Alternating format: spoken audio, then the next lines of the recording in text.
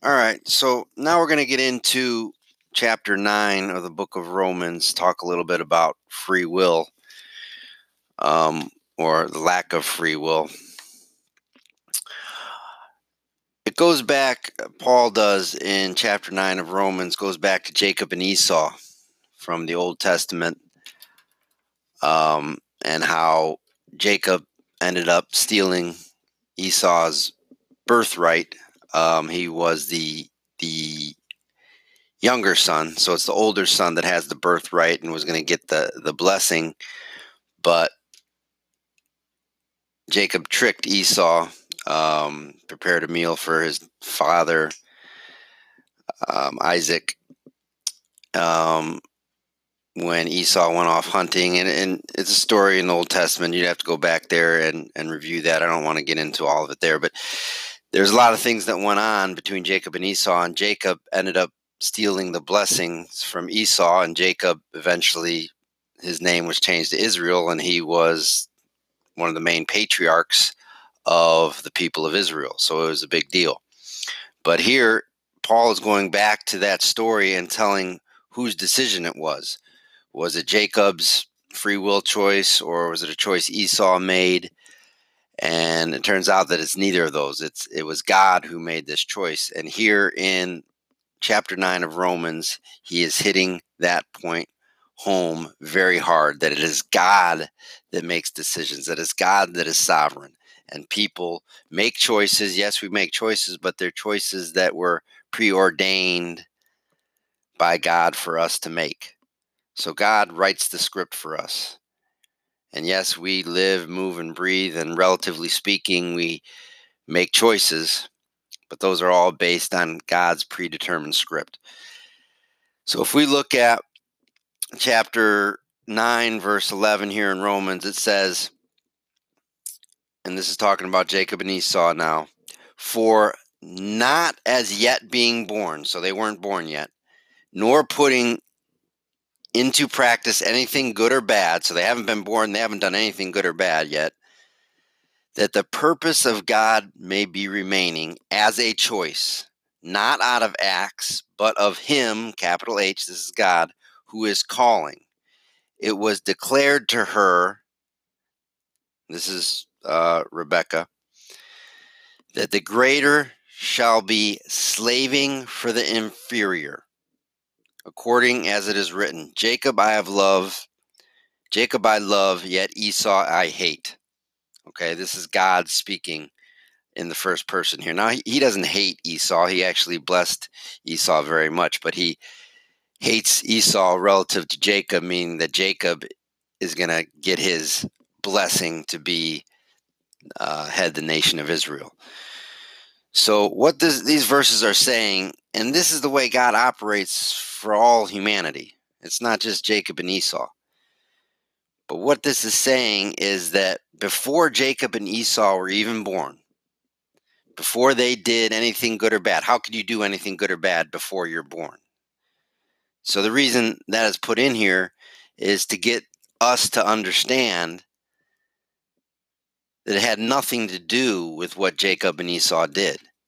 It was all of God. He made this decision before they were born, before they did anything. So it was impossible for this to be out of their own acts.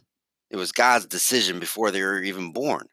So if God made a decision before they were even born for all of this to happen, and this was very complicated and tricky because Jacob had to go through all this whole process to trick Esau, and they had to live their whole lives a certain way. So every little detail went into this decision that God had made before they were even born. So all of this stuff, if God makes big decisions in your life, he has to make the little details in your life happen in order for that decision to take place. So God did all of this before either one of them was born. And if that's not enough, he actually says it. He did this so that it will be remaining as a choice. Whose choice? His choice. Not out of acts of the person, not out of the acts of Jacob and Esau or what they did, but of him who is calling, capital H, that's God. So he is saying here that he makes the decisions of what Jacob and Esau are going to be. He makes the decisions of what every single human being is going to be before they're even born, before they can do anything good or bad. See, religion tells us that if you do bad, then you get bad things and you go down a different road than what God wants you to go down. And if you do good, God will reward you, like he's sitting around waiting to see what you will do and then adjusting your destiny based on the decisions you make. No, sir. No, ma'am. That is not what is going on. God forms our inmost being. He wrote down every single detail and day of our lives in his book before one of them came to be, as the psalmist said. He directs our steps. He does what he pleases with the peoples of the earth. God is sovereign. Man does not have a free will. There is no place in all of Scripture that talks about man having a free will. Free will means that you can operate independently of what God is and make a choice free from any influence. That's impossible. We make choices, yes, but they are influenced, and we bow down to the greatest influence every time, whatever that may be. Free will is a farce. And if you truly study Scripture, that explodes off the pages in Scripture. So anyway, I want to keep moving on here. I'm going to talk a lot about free will in the coming podcasts.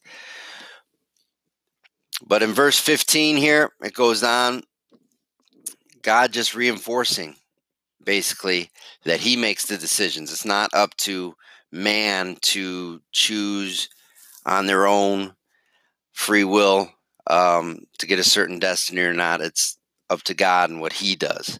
So it says, I shall be merciful to whomever I may be merciful, and I shall be pitying whoever I may be pitying. This is God speaking here. And that verse means to me, he's kind of saying, I'll do whatever I want. If I want to have mercy on someone, I'll have mercy on them. If I want to pity him, I'll pity him. Consequently, then, this is verse 16, it is not of him, and he says it again. This is talking of human beings. Now it shifts from Jacob and Esau as the example to now talking to everybody. Consequently, then, it is not of him who is willing, nor of him who is racing, but of God the merciful. So who makes the decisions? It's not the person who's trying really hard or willing, or him who is working really hard and racing. It's not up to them. It's up to God and the decisions he makes. For the scripture is saying to Pharaoh that for this selfsame thing I rose you up, so that I should be displaying in you my power, and so that my name should be published in the entire earth. Consequently, then, now listen to this. Consequently, then, to whom he will, this is God, to whom he will, he is merciful. Yet whom he will, he is hardening. So what this says is that God is merciful to whoever he wants to be merciful to, and he hardens the heart of whoever he wants to harden their heart of. So he hardens hearts and he's merciful. And Pharaoh's the example here. Pharaoh, you remember Moses, the story of Moses going to Pharaoh, trying to let the Israelites go out of Egypt so they can go back to their homeland, and sent the plagues. Scripture says that it was God that hardened Pharaoh's hearts. And here, hardened Pharaoh's heart. And here, the reason why, God explains it. So that his power, God's power, may be displayed throughout the entire earth. So there's a reason God hardened the heart of Pharaoh. And this was evil. Pharaoh did evil, but it was God who put that in him. Yes, Pharaoh made the decisions, and relatively speaking, yes, Pharaoh did not let the Egyptians go, but it was God who put that in his heart. So ultimately, God is responsible for that. So even the evil that is in this world, and this is a topic for another show because it's very important as well. Evil, where does evil come from? Well, God created evil. Isaiah 45:7 says in the first person, God says, I created evil. And there's tons of other scriptures that discuss evil as well, and how God created evil. Lamentations 3:38, both good and evil come from the Lord. Amos 3:6, God does evil in a city. Ecclesiastes 1:13, God has given humanity an experience of evil. Okay, so we're given evil. God uses evil, and he hardens people's hearts to do evil. But eventually, he uses that evil to glorify himself, and eventually he will welcome that evildoer home with open arms through the death, entombment, and resurrection of Jesus Christ as well. But it's God. The point here is it's God that hardens hearts, and it's God that is merciful. So it is God who makes the decisions of what a person will be before they're even born. So ultimately, it is all of God, and ultimately God takes responsibility for all of this, and he will set everything right through the death and resurrection of his Son. Okay, so back to free will. So if that's not enough, in verse 19, there's actually a protester that says, why then is he still blaming? So what this protester is asking in Romans, how can God blame people if he's the one who hardens their heart? Logical question. I get this question a lot. There's no free will, then, how can God blame people for doing things? Well, ultimately, every sin, every evil you commit, God is going to turn it around so that eventually, maybe not in this life, but in the next, is going to be used to create a greater good and love and appreciation and character trait in you that would not have been possible if you didn't go through that sin or evil. So he makes everything good. But evil is just used to give us an experience of death and heartache so that when we get to the other side, we can truly appreciate the joy and goodness that comes from life.